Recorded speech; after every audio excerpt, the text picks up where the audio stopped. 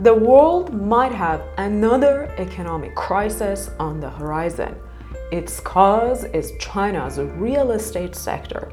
You must have heard that Evergrande, one of China's largest real estate companies, has filed for Chapter 15 bankruptcy in the US while it continues the renegotiation and refinancing of its $340 billion debt. This is a huge amount of debt, roughly equal to 2% of China's GDP. Evergrande is one of many Chinese real estate developers in trouble. Another large property developer, Country Garden, has just warned investors of bankruptcy, with 43% of its debt coming due in the next 12 months, and it needs more cash to repay them. Even with that scale, it's difficult to understand why China's real estate sector problem can become a potential global economic crisis with a spillover impact on our portfolios. But if you dig deeper, you'll see an intertwined web of problems and interdependencies across China and worldwide. This can be a big risk to individual investors, even without direct investment in Chinese companies. We should first understand the risk and then protect ourselves against it. Let's talk about that.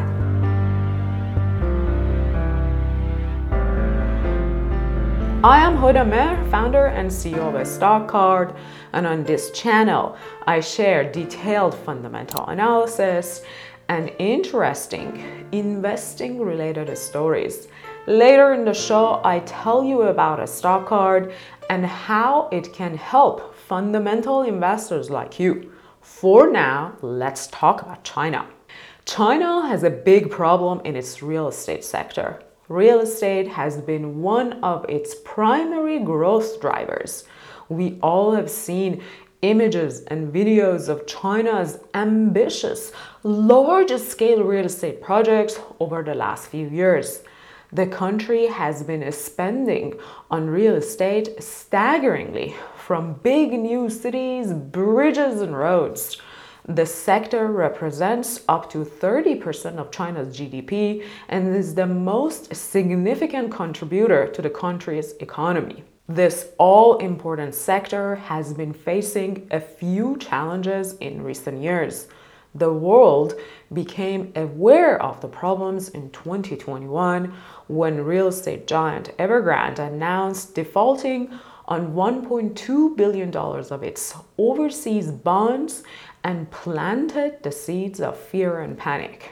2 years later, in August 2023, Evergrande filed for Chapter 15 bankruptcy, buying time to continue to deal with its massive $340 billion debt without worrying about roughly $40 billion US debt and potential debt holder lawsuits and actions. And the debt issue isn't limited to Evergrande. Property developer Kaisa missed a $400 million bond payment. In January 2022, Shimao Group defaulted on a $101 million project loan, and Yuzu Group requested a deferral for repayment of its offshore bonds worth $582 million. Most recently, in August 2023, Country Garden, another prominent property developer in China, spiraled into a similar debt crisis. This company carries $35 billion debt, of which $15 billion or 43% is due in the next 12 months. Aside from bad planning and aggressive borrowing by these developers, they cannot meet their debt obligations because Chinese consumers are buying and investing in properties much less than before and have started selling what they have already owned. Most economists attribute this behavior to the consumer's pessimism and fear. But why the fear and panic? For years, as China grew, the middle class grew their wealth with the country, many in the form of investing in and purchasing real estate. Hear this. Home ownership in China reached 90% in 2020, and as much as 70% of Chinese household wealth is tied to property ownership and investments. The real estate market in China is much bigger than middle class just buying houses to live in. It has been known as a speculative market to make money by investing in the second and third and even more properties. You might have heard that Chinese investors have prepaid for Evergrande properties, and now they are unsure if they can ever get the properties they were promised. Apparently, the largest source of income for property developers in 2020 was deposits and pre-sales like that. That year, property developers raised over $1 trillion from those two sources alone. Now, much of that investment may go down to zero, and investors may end up with significant losses. If that's not as scary to an investor, then what is? It's easy to see why fear is spiraling in the market. That fear could result in lower demand for new properties, pre-sales, and investments, which means lower prices. And we all know this. When real estate value starts decreasing, consumers see their wealth eroding and their confidence in the real estate sector goes down with it. As a result, fewer buyers are in the market, further dragging down the prices. Existing homeowners and property investors would also decide to sell their homes and properties to lock in their capital gains. Selling pressure pulls the prices down, creating more panic selling in the market. According to the official data, new home prices have slipped 2.4% from a high in August 2021, and existing homes have dropped 6%. Unofficial numbers paint a much grimmer picture. For example, local agents have reported that value of real estate properties near Alibaba's headquarters has dropped 25% or more. And prime real estate in Shanghai experienced a 15% drop or more compared to their peak in 2021. As the property value goes down, demand and investments drop, and real estate developers run out of ways to make money to pay their debt. But the problem doesn't stop there. Of course, those debt problems and bankruptcies are real issues for those companies' investors. More importantly, they will inevitably spill over to the rest of the economy and market. Real estate developers have billions of dollars in debt to the banking system. If they can't sell their properties or have to sell them at significantly lower prices than anticipated, and if they can't get more loans to refinance their existing debt, which was true for a while because of a policy in China that has been put in effect to manage property developers' debt, ironically, then they will have limited liquidity to pay their debt.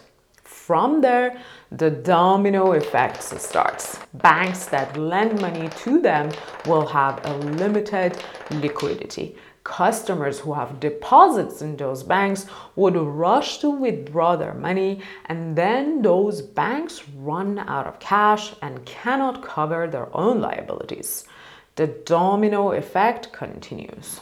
Only a few months ago, we saw a real example of what a bank rush can do to a bank when California-based Silicon Valley Bank ran out of cash. This bank rush hasn't happened in China yet, but we already see the evidence of fear in the market. For example, Country Garden's bondholders have already started panicking that they may not get the expected yield, selling their bonds in fear. A $1 billion note by Country Garden due in January now trades at 13 cents on the dollar. So far, everything we've discussed is easy to understand and quite universal. This could have happened and has already happened in many other markets in the last few decades. But then the story continues. China's real estate problem threatens local governments across the country because of unique land ownership laws in China. Before discussing that, let's take a break from China because I want to tell you how StockCard, the fundamental investing platform my team and I have built for investors, can help you. We talked about how real estate investing has become crazy speculative in China. In fact, a few years ago, the Chinese government used the phrase "houses are for living in, not a speculation" to criticize the rise in second and third home speculative investing by Chinese citizens. The same goes for other forms of investing. Stocks are for long-term wealth building, not a speculative trading. You use facts and information to understand the growth potential, financial strength, and valuation of companies on your radar, and you invest in them with open eyes and a detailed understanding of what you are investing in and why. But gathering and evaluating that information in detail every time you have a new company or ETF in mind is hard. We are all busy, and even if we enjoy doing fundamental research, we only sometimes get to do it. That's why my team and I built StockCard. It gathers more than 300 pieces of information about every publicly traded company and exchange traded fund from reliable sources such as Morningstar, Benzinga, and other world-class data providers, puts them all together and visualizes them in an intuitive format anyone can understand. If you have watched the video up to this part, it means you really care about understanding the world and must also care about understanding the companies you are investing in. And StockCard is a great tool for you. Head to stockcard.io, create a free account, and search for a few companies and ETFs you have in mind. You'll see how powerful and easy a StockCard is and how it can help you do your fundamental research easier and faster. Even if you are a beginner investor, we have a step-by-step guides to help you educate yourself. I linked those guides in the show notes. Hope to see you around on StockCard. Back to China. China's real estate problem is also a huge issue for local governments because of how these local governments make money. In China, lands in the cities belong to the government. Companies buy the right to build the property over the land from the government for 70 years. Land use sales revenue and real estate taxes represented 38% of the local government's revenue in 2020. This revenue will decrease if the real estate sector slows down. Estimates have shown that some provinces received less than 20% of their annual land use rights revenue in recent years. The real estate sector's dismay has already created a major budget issue for local governments in China. And in China, local governments are responsible for investing in infrastructure. They are biggest spenders and a source of employment for locals too. Lower revenue means lower spending and lower employment across Chinese provinces. So as we discussed, the problem isn't just that Evergrande and Country Garden are running out of cash. The problem can be as big as the middle class losing their wealth, the banking system losing liquidity, and local governments losing revenue. As you can imagine, this is a huge and potentially catastrophic problem for the Chinese economy. It is no wonder the International Monetary Fund, IMF, forecasts less than 4% GDP growth for China for next year. This growth rate indicates a more than 50% drop in the country's economic growth compared to the past 4 decades. A 50% drop in a country representing almost 18% of the global GDP is a big deal. Even more importantly, according to BCA research, China has been the source of more than 40% of global economic growth over the past decade, compared with 22% from the US and 9% from the Eurozone. And of course, China is a major trade partner to the US, Japan, Germany, India, Australia, and many other countries. Bringing it to our portfolios, about 7.6% of the S&P 500's total revenue comes from China, according to FactSet. The tech companies in the S&P 500 make 16% of their revenue from China. Semiconductor companies get 27% of revenue from the country. For example, the country represents 20 to 25% of NVIDIA's revenue. The world economy is a massive web of interdependencies and connections. If China is in trouble, so is the rest of the world. What can we do as individual investors? First of all, before panicking and taking your money out of the market in fear of China's threat to the world economy, we must say that there's still hope, and the Chinese government may very well be able to control the situation before it becomes a crisis. These measures include cutting the interest rate, giving mortgage-related incentives, and working with property developers to manage and refinance their debt. The government has already taken lots of actions to manage the threat.